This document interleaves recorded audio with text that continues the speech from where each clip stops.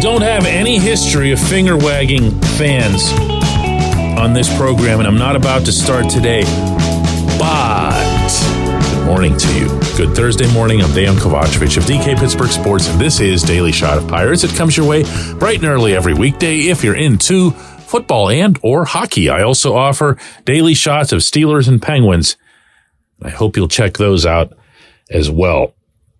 The Texas Rangers are World Series champions.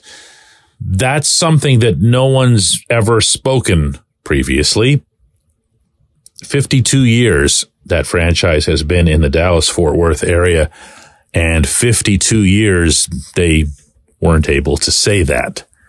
It's been kind of a nondescript team over the decades. There's never really been that one moment or that one, even really the player. I guess you could point to, Nolan Ryan having really spent some of his most important years. And then, of course, he became a member of the front office and an owner later on. But for the most part, Texas Rangers, but there it was. They won. And guess who else won? That's right, pal. Austin Hedges is being fitted for a ring sometime in the very near future. Austin Hedges, who was the recipient of loud, long, and regular booing at PNC Park, not just occasional situational booing, but you exist and therefore we are booing kind of booing. And I did hear from people who were part of that, who were saying, listen, it's not at him, it's at management for playing him, it's at Derek Shelton for putting his name in the lineup, and whatever. The end result is that the player, every time they'd play his music and every time he'd head toward the batter's box, was getting booed. Not Shelton when he was coming out of the dugout. Nobody was turning around and finding Ben Cherington in the GM's box and booing him. They were booing that guy. And he didn't take well to it. He wasn't nasty about it, but he also wasn't, unmoved. He had not dealt with something like that before. Most big league athletes in any sport do get affected by booing for the main reason that they're not used to it. They've been, if you think about this, completely within the prism of their own lives. Really big successes. That started with childhood. They were special. They were the best kid on the team. They were the best kid in Legion Ball, in high school, in college. Then they were drafted and they were the best kid on their minor league team or one of the couple best. And they rocketed up through the minors and got their names printed in Baseball America and everything else. And they make it to the majors. And in Hedges' case, and a lot of major leaguers obviously made a career out of it. Been there for a while. Hedges was a fairly popular player, to the best of my understanding, in Cleveland. They just knew what he was. They accepted what he was.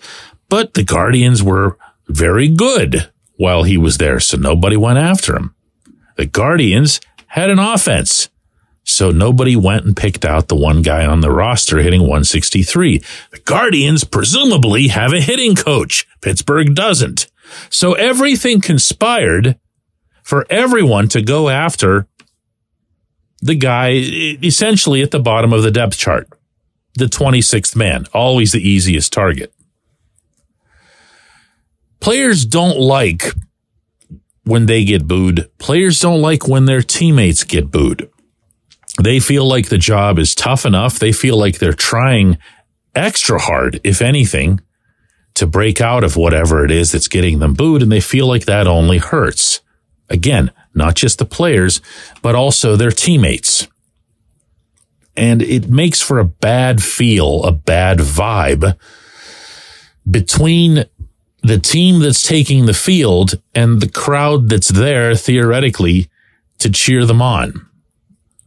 The only reason I say any of this, I'm going to repeat this. This isn't about finger wagging, about booing. You can do whatever you want.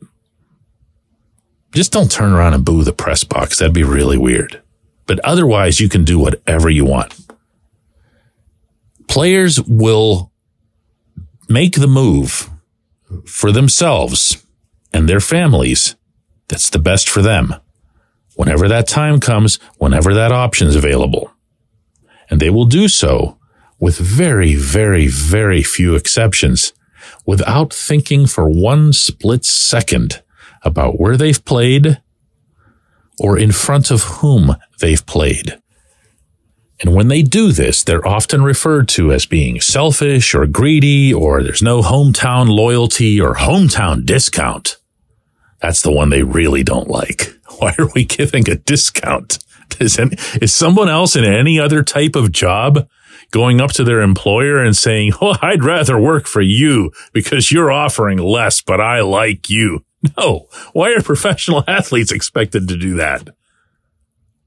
They're going to go where the money is, almost without fail, up to and including even those who stay. Because if you think about just over the last couple of years in Pittsburgh, Ke'Bryan Hayes stayed. Well, yeah, Key got money he probably wasn't going to get somewhere else. It was only 4 or 5 months ago that everybody was wondering if that was a bust of a contract. Brian Reynolds. Yeah, there was a bit of fuss coming through spring training, and then when he looked like Ted Williams the first week of the season, gotta sign him. Well, they did. Now, both Key and Brian wanted to stay. I told you guys that beforehand, and I wasn't lying, and they weren't lying. They both wanted to stay. But if it had reached the point where it looked like they weren't going to get extensions here, or that they were just going to be allowed to, work through their arbitration years and go to free agency, believe you me, they'd both be gone. And I'd have no problem with it, but I would imagine a lot of people here would, and not just with Bob Nutting, but also with the players themselves.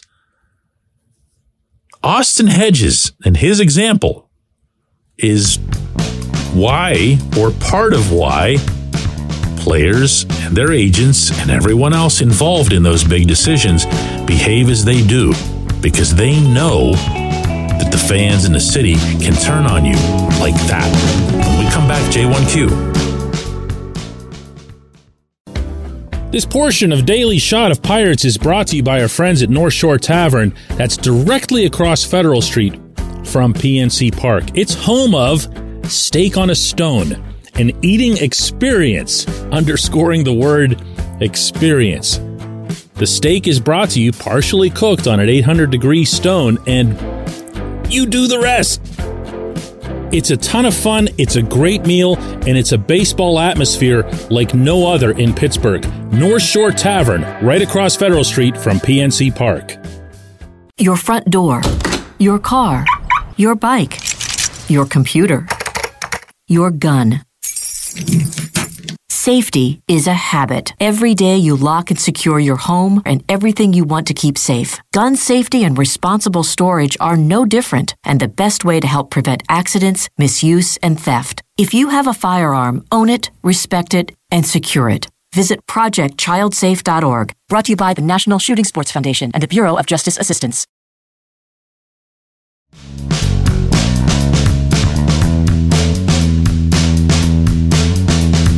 Today's J1Q, or at least J1R for just one request, comes from Mike, who says, "I'd like to hear a daily shot on DK's top 10 list of Bob Nutting's shortcomings."